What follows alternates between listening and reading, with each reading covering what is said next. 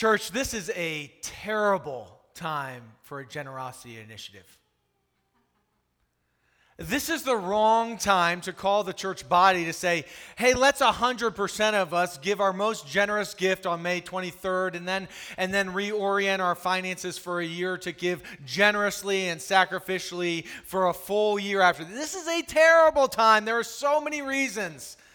This is the wrong time to do a generosity initiative. We have been in the middle of a pandemic the past year. Before, when all this started, we were firing on all cylinders. We were seeing the Lord do a mighty thing. Man, that would have been the time for a generosity initiative. And now we haven't gathered together as a body for a full year plus some.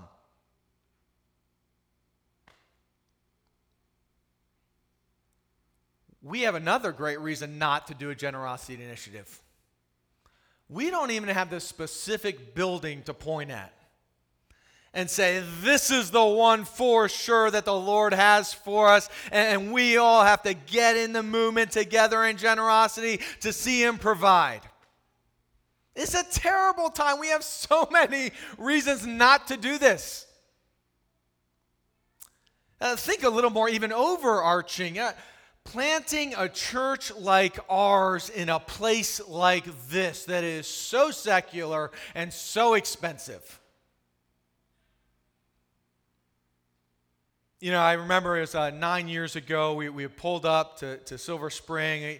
Home was Howard County, but we spent 7 years in pastoral ministry out in Dallas and finally got to come back kind of more hometown. And we were starting with nobody. It was my wife and I and 4 kids, and we just said, we got to meet people in Silver Spring.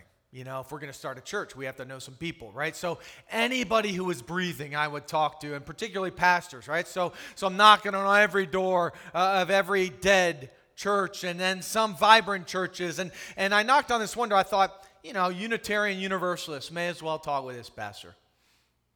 So I sit across the desk from him. And he's sitting there. He kind of gives me the slant eyes, he's kind of staring at me funny, as I'm this kind of evangelical church kind of pastor, and that kind is not really loved in this area. And he says to me, so wait, your church is going to be one that, believes the scriptures are fully true, like they're inerrant and they're God's word? I said, yeah, that's our kind of church. He goes, Your church, wait, is it going to be one of those that says you have to believe in Jesus for salvation, like in His death and in His resurrection? Wait, you don't actually believe He actually resurrected, do you? Yeah, that's our kind of church. He looks right at me. I'll never forget it. He says, we'll see how a church like yours does in a place like this. Impossible.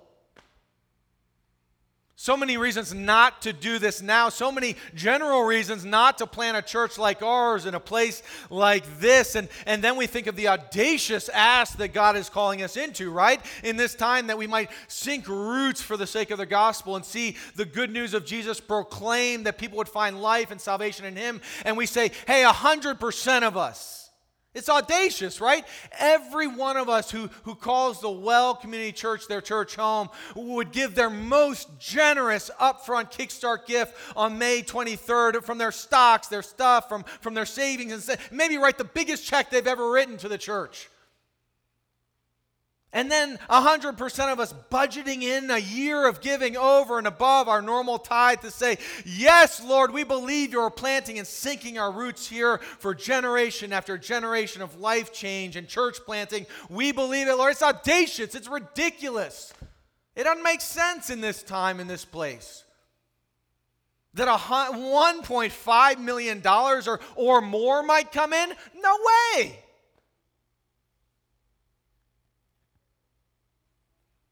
Why is our first response always no before the Lord? When He calls us into an impossible situation with insufficient resources, why do we always just say, no way? That's where we always start, isn't it?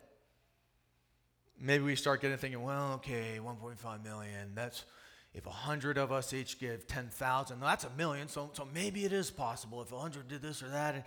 But first, we always start with no, excuses. It's the first domino that has to topple in the face of his eternal plans and his eternal provision, if we are to see him do a mighty work by faith. What we'll do this morning is we're going to take a look at Moses' excuses, because his first response is no, but. Contrast, no way, excuse one after another. And Moses' excuses are the very excuses that each one of us have before the Lord when he calls us into an impossible situation with insufficient resources that he might show off his amazing glory. And then we'll see how he topples that first domino, what satisfies our excuses and who our God is and how he acts. So let's look together at Moses' excuses, because they are our very excuses, and they are the first domino that must topple if we are to see the Lord do a mighty work in each of our lives and through our church, the Well Community Church. Let's remember the situation here, right? Moses, he is born into an impossible situation. He is born in order to be slaughtered. The Pharaoh has declared in Egypt that the Israelites have become too numerous internal to Egypt. And the Pharaoh is frightened that if they are attacked by an outside enemy, the Israelites would raise up in this massive number, probably around 600,000. Join the external enemy and take Egypt down. So the Pharaoh says every male child 2 and under must be slaughtered, thrown into the Nile River. Moses is born a slave to slaves in this setting.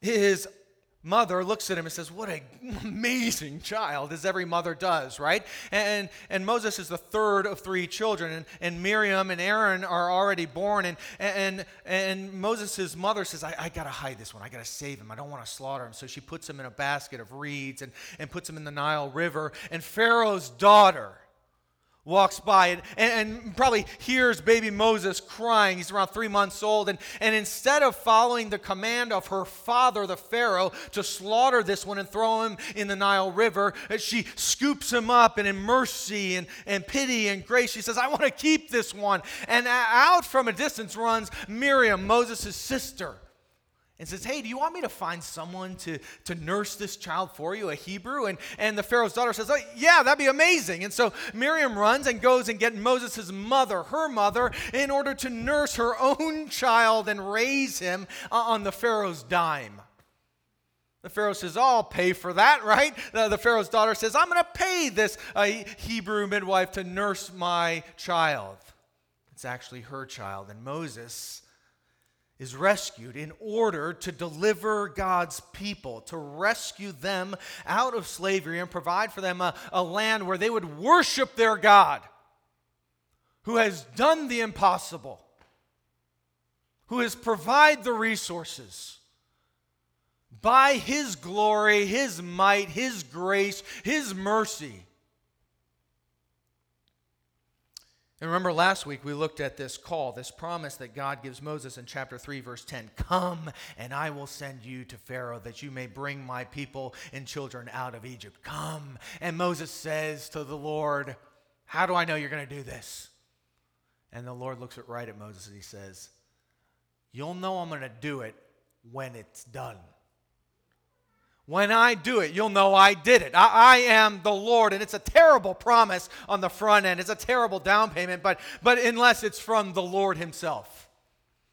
And Moses starts scratching his head. And the next kind of phrase is just like a flip of the come, I will send you. And he's thinking, if I come, Lord, if I come. And here come Moses' excuses, which are our excuses, which must topple if we are going to see the Lord do a mighty work in and through us for his glory. Excuse number 1. Excuse number 1. It won't work, Lord. It won't work. Chapter 4, verse 1. Then Moses answered, but, the first contrast of his 3 excuses, but behold, they will not believe me or listen to my voice. For they will say, the Lord did not appear to you. Lord, thanks for the calling. Thanks for this amazing work you want to call me into, but it won't work. See, the circumstance surrounding me, the Egyptians, the leader, the Pharaoh who wants me dead, they will not listen to me or you. See, the circumstances are impossible. They have enslaved us. They are keeping us under their oppression. This will not work. They will not listen to me. The situation is impossible. And the Lord says to Moses, okay, I've got a plan for them then. When you come to them, take this staff, and I love this part of the story because you know it's history, right? Like you don't make this stuff up. And Moses says, okay, I've got my staff. And the Lord says, throw it on the ground. And Moses throws it on the ground. And the first thing he does is what we would all do. Oh my gosh, and he runs away. And the Lord says to Moses, pick up the tail. And he's like, oh my gosh, I killed a 6-foot black snake. It was in our backyard. You know how I killed it? Oh my gosh, I'm like way over here trying to slap it with a shovel. The Lord says, pick up the tail, and the tail of the snake becomes again Moses' staff. Why? The Lord says that they might believe. I'll change the circumstance. I'll change their mind. I'll change what is holding this impossible thing back. And then the Lord says, take your hand and put it into your cloak, and when you pull it out, become leprous. And then show it to everyone, and then you put it back in your cloak and take it out. Why? Verse 8, if they will not believe you in this, God said, or listen to the first sign, they may believe the latter. I will change the situation. I will change their minds. I will change their hearts. Verse 9 of chapter 4, if they will not believe even these first two signs or listen to your voice, you shall take some water from the Nile and throw it in a dry place and watch it be turned blood. Why? That the impossibility of them receiving you as though they were receiving the Lord, that the impossibility of them releasing my people, that they will believe. I'll change them where you could not. The situation is impossible, but let me work in it. Do you ever make decisions not on faith, but on the preconceived outcome? On what you have decided already, you know, if I do this, particularly for the Lord, I know how they're going to respond or how they'll react. Now, I know when I say I am coming here to rescue the Israelites out of Egypt, that they'll say, no, you're crazy. When God calls you to reconcile a relationship, have you ever said to the Lord, I've already tried. I have already tried to offer forgiveness or ask for forgiveness. It did not go well. It will not go well this way. The Lord says, would you go see what I do? Or you live next to this neighbor and you've gotten to know him or her, their family a bit more, and you started to get deeper in conversations, and you feel the Lord saying, wait, would you begin sharing about how you go to church, about who you worship? Would you tell them that you are a follower of Jesus? And you say, if I do that, I know they're going to shame me. This relationship's going to be over. I was in a Bible study, our 3D group of men. We meet on Wednesday nights, and one of the guys, he's a newer believer, so his faith is on fire, right? And he goes, Matt, this is about midway through the pandemic. He goes, we got to email the whole neighborhood, 900 homes on listserv. We got to invite them to our Bible study. And I'm the pastor, right? So, and there's other congregants in our 3D group. So I say, yeah, great idea. I'm going to email this thing out on Next Door Neighbor, and we're going to put it on our listserv, and totally. And I'm just thinking, no way. I know how that'll go. I'm not doing that. It's going to ruin all these relationships I've tried to build up over the years. And, man, people are going to shame us for wanting to do like a men's Bible study only. Why aren't you inviting women? You know, a Christian thing. We don't want any part of that. And I'm like, no way is what I'm thinking back here. It will not go well. So it's the next week on Wednesday. I show up at 3D group again, and this guy's there with a few others, and he says, did you send the email? I'm like, this is what I just let happen. No, I didn't do it. This is a bad idea, right? This is a bad idea. And he says, send it tomorrow. And I'm like, dang it. And like I said, other congregants there, and so I'm like, okay. I write up an email. Hey, we're going to study the book of Mark. It's going to be great. We hope you can come. We're going to have meat and drinks. We would love for you to be there. And I send it out. And people came. And God is doing a profound work on Wednesday nights in our own lives, our own hearts, our own minds, and in those who have joined. Do not decide forsaking your faith on a preconceived outcome of what you think will happen. You do not know, I do not know what our God will do. Second excuse Moses gives: I can't do it. Verse 10, but Moses, again in contrast to the Lord, an excuse before the Lord, but Moses said to the Lord, "Oh my Lord, I'm not eloquent, either in the past or since you've spoken to your servant, but I'm slow of speech and of tongue." Hey, he says, Lord, that's really great that you'll take care of them and the situation there in Egypt when I go, but there's another problem. It's me. I don't have the ability. I don't have the experience. If I were to write out my resume with what I can do, what I have done, it would not be great. I am not eloquent. I am slow of speech. I don't have sufficient resources to get this thing done. The situation is impossible, but I don't have what it takes. I love the Lord's response. Verse 11 of chapter 4 in Exodus, then the Lord said to him, "Who has made man's mouth? And who makes him mute or deaf or seeing or blind? Is it not I, the Lord? Therefore go, and I will be with your mouth and teach you what you shall speak." He looks at Moses, he looks at us, he says, I made your mouth. I made your head, I gave you your brain, I gave you your hands and your feet and your legs. You walked here right to stand before me and to say with the mouth that I made, no. And you're giving me these excuses as though the one who made your mouth cannot tell you what to say?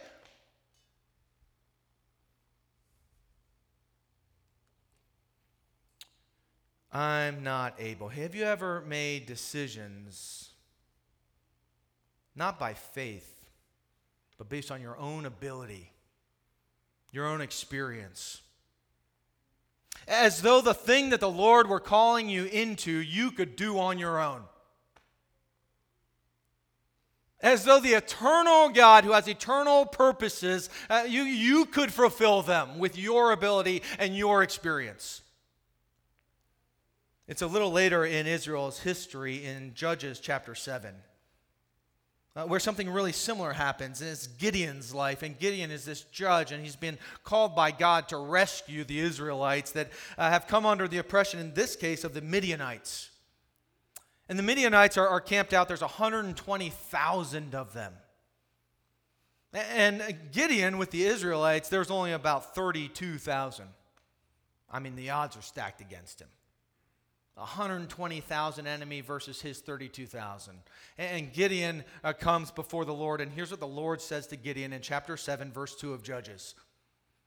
The Lord said to Gideon, "The people with you, this 32,000, are too many for me to give the Midianites into their hand," that 120,000.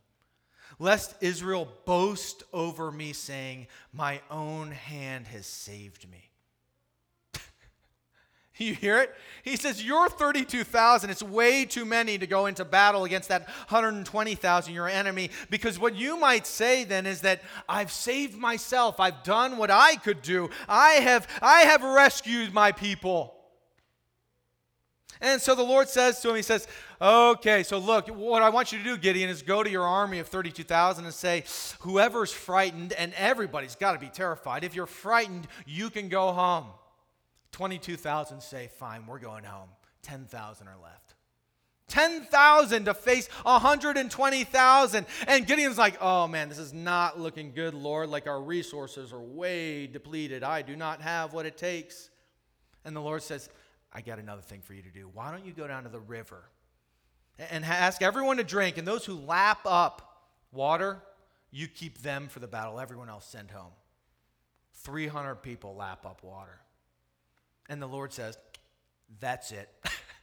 That's the number I'm looking for, that you will not receive the praise for the victory, because our God calls us into impossible situations with insufficient resources, that He would get the glory, not us.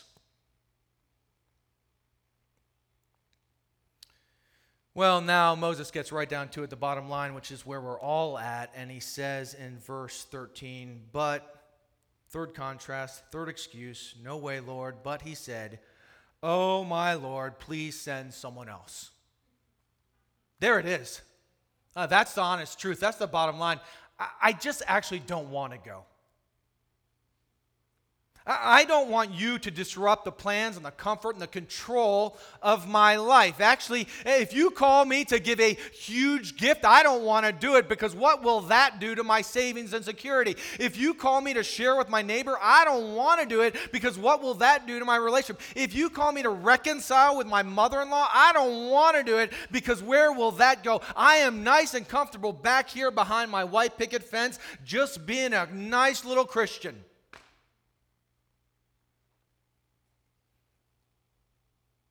I don't want to. Yeah, man, one of the best compliments a friend gave me. This is it. He said, Matt, this is recently, he goes, when I met you, it's after I met you, my life got flipped upside down.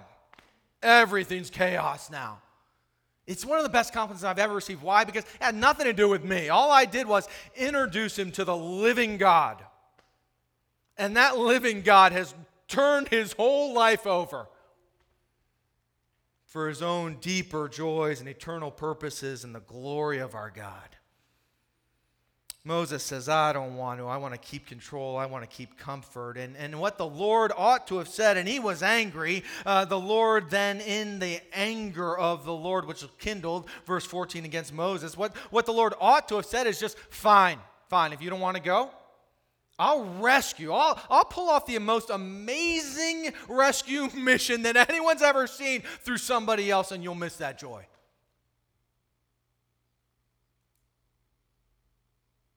Moses, fine, be selfish, right? Like, keep your comfort, keep your control, and just know that my people will stay enslaved because of your apathy.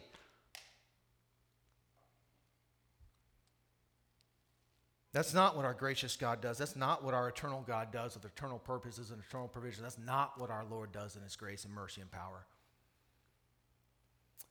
I'll never, forget when we got into the Penske truck 9 years ago, we were in Dallas in pastoral ministry out there. Home is right here in Howard County, but we spent 7 years out there for school and then pastoral ministry. And praise God, he brought us back to the East Coast. And in that process, though, we're driving this Penske truck home. We're called in this idea of plant a church, start the well. And there's just me, my wife, and our 4 little kids. And at that point, there were 4, and got 2 more since. And man, we're driving, right? We're driving on 301 right over Harper's Ferry, this little bridge. We're towing that ratty old Acura. I don't know if you can see it in the picture. It's even packed. We had the hibachi strapped to the back. It was awesome. And I look over, we're on this bridge heading into Maryland, and my wife just is crying. And I said, what's wrong? She goes, we're not going to find any young families or kids there. Because we had this amazing situation in Dallas where there were all these Christian families we become friends with, started having kids with, and we had this tight-knit community. Everyone's kind of like mind, and it was amazing. And she says, we're not going to find anybody. And I start thinking, oh, dang.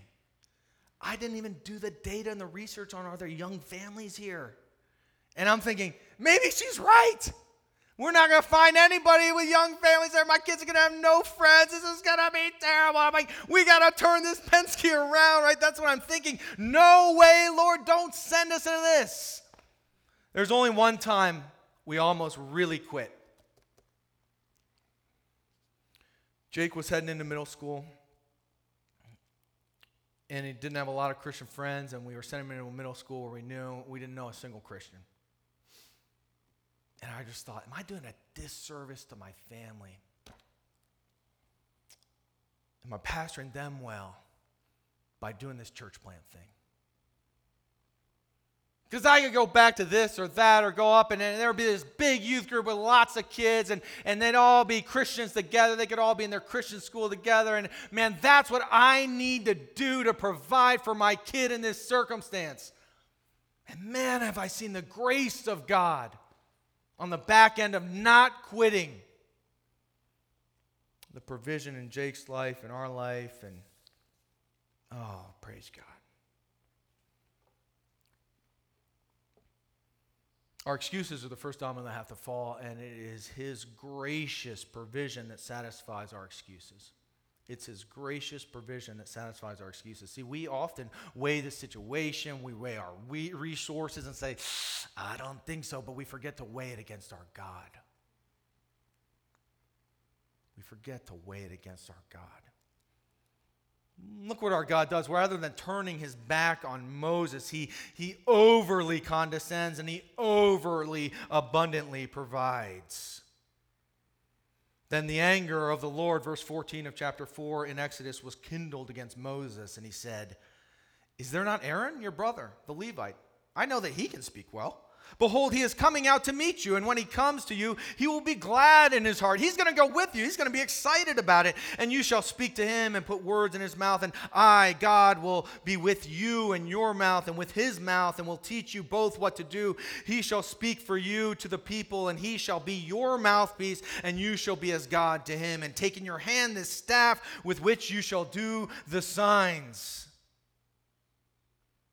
He says, I, the Lord, will come down to meet you in a condescending way, giving of myself to provide for you. I'll send Aaron with you. I'll give you both words, man. And don't forget the staff and the signs. I'm going to be with you. This is the great I am. Before these excuses, Moses has come before the Lord in the very beginning of his calling. And he says, who shall I tell them is sending me, Lord, if I am to do this? If I am to do this? And he says, the Lord says, tell them the I am who I am is sending you. Say this to the people of Israel, I am has sent me to you. God also said to Moses, this say to the people of Israel, the Lord, the God of your fathers, the God of Abraham, Isaac, and Jacob, the I am, the eternal one, Yod, He, Vav, He, Yahweh, is sending you, the one who always was, who is today, and always will be, the one who has no need for resources because he owns everything and created everything. The one who has eternal purposes and eternal provision to meet those purposes. He's the one who's sending you.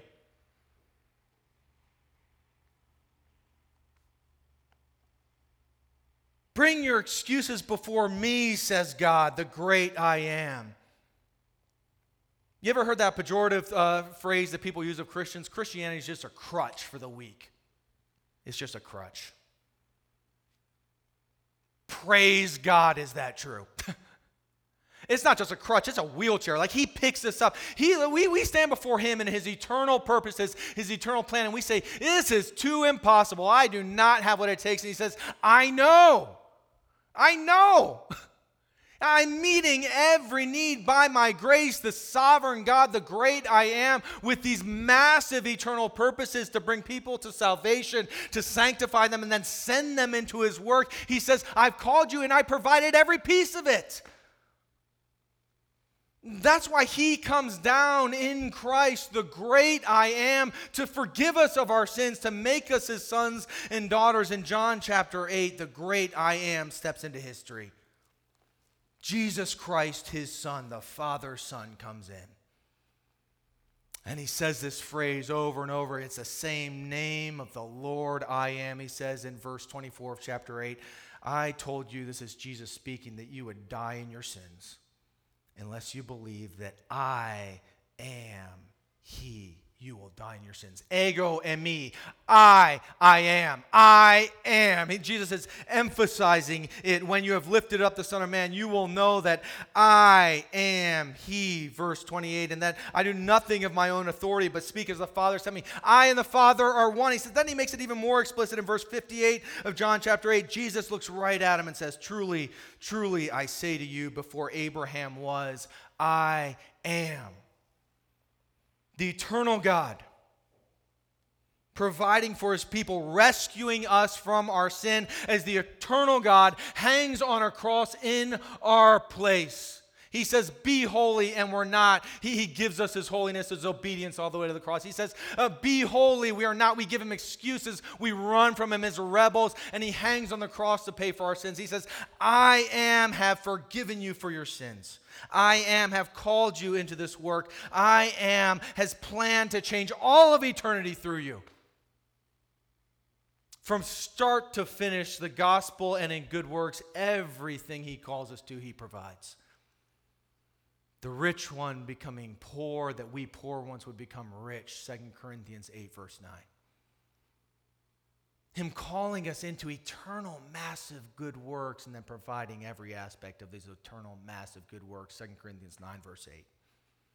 It is why in the face of the I can't, shifts to he can. It's the whole point of the gospel. Our inability and his mighty ability, he calls us into impossible situations with insufficient resources, that he would get the glory. He would transform eternity. And maybe you've never felt this moment that Moses felt here. And it's only because you've not stood before the eternal I am, condemned in your sin, your excuses, and your rebellion, as Moses did at the burning bush. I am unholy. And the Lord says, you are unholy. Take your shoes off. You're in the presence of the holy God. And in that moment, might we look to Christ, who has been sacrificed for our sins and made us sons and daughters and embraced us by his salvation. And might that moment compel us, just like Moses, who was sent by the holy God, and provided for in every step of that sending. See, you and I, we don't just go to work on Monday. You are there with eternal purposes, serving the eternal God to bring salvation and sanctification in your own life and the lives of others. We go to work with excellence for him, with creativity for him. We ought to shudder when we go to work and ask for his resources to do it. We go to work because people are dying around us without the gospel. Your neighbors, your coworkers, and friends who do not know him are going to perish without Christ. How many other churches are preaching and living this out in downtown Silver Spring?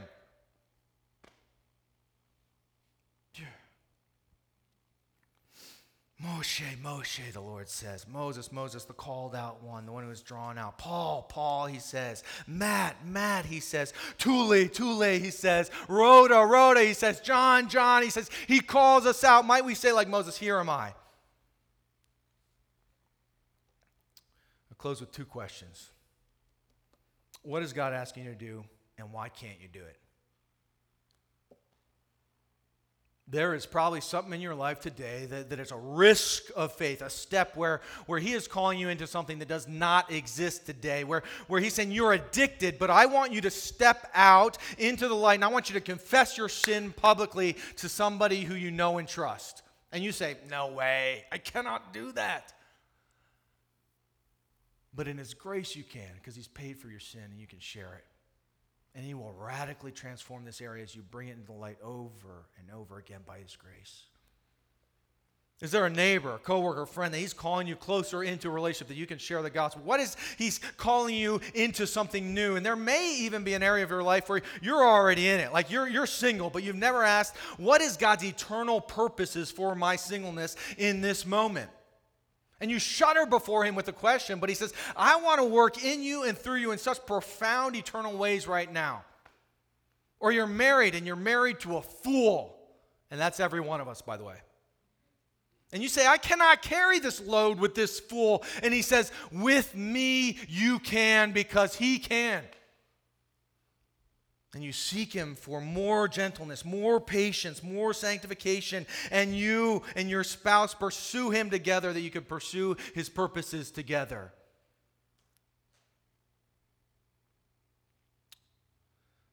We're all at this precipice as a church together. Man, here's what we're calling you to. Would you mark May 23rd on your calendar, and would you begin praying?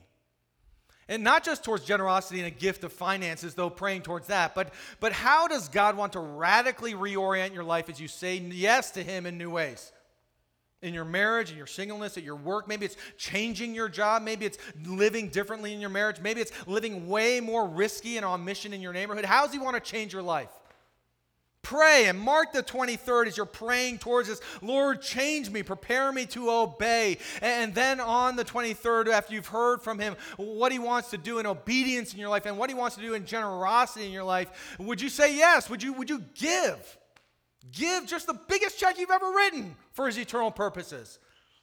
I'm praying around $10,000 on that Sunday, and that's crazy for us. That's going to hurt. That's emergency savings. And then pray and say, what do you want from us over the next year in generosity and sacrifice? Lord, what do you want from us in this area of obedience and this area of generosity? What might he do? Hey, maybe it's this building. Maybe it's this one. It's come on the market. It's $4.9 million. Our resources are limited. The situation seems impossible, but maybe it's this one for us. Can you imagine the sanctuary on that top floor where all those windows are, 300 some adults praising our Lord together, proclaiming the gospel? On that bottom right, can you picture a coffee shop? You walk in, it's our lobby, and then you go up to the rooftop where you can sit. It's all covered, and believers and non-believers are having coffee. You're doing 3Ds there on Wednesday night, and you're just seeing the Lord bring all these non-believers into our space that they might come and worship with us at some point. And Eagle Bank says, man, we'll keep renting for 5 years for $12,000 a month. I mean, that'll cut our mortgage. What if that's what he has for us, or maybe something else? You know, that pastor of the Unitarian Church, he was right. It's impossible. You don't plant a church like ours in a place like this. It's too secular. It's too expensive. It doesn't work. Until the great I Am shows up. You know, in the very beginning of our church, we were just 20-some people. We went to this under-resourced school, Title I school, and said, how can we help? And they said, do you want to put your name on it? We said, nah, we don't want to put our name on it. Great, then redo our courtyard. Give it $1,000 and about 20 sets of hands. We pulled out a ton of huge roots like this. It was a jungle. And God was glorified in that moment where we stepped into this school, which maybe had never had a church step into that school. And then this one couple came and she served there with her son. And then about a year later connected back with us and said, the way you served was amazing. She was struck by the way our church served at that time. And over time, salvation has come to their house. New faith and eyes open, clinging to the great I Am and the Son's provision. There was this other under-resourced school years back that said, we're not going to be able to host our Thanksgiving meal anymore. We don't have the resources to put it on. We don't have the money. And we said, well, could we help? And they said, yeah, that'd be great. And so they gathered 600 some folks.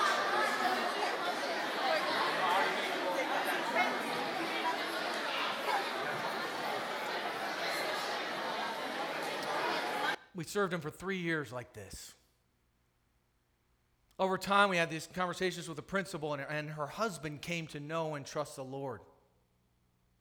And then she and her daughter started coming to the well, and we got to see salvation and faith come in new ways. And God said, you think it's impossible? Let me show you what I can do. You know, Moses, he forgot his most legitimate excuse. He should have brought this one out before the Lord. But the Lord in that case would have said, I got that one too.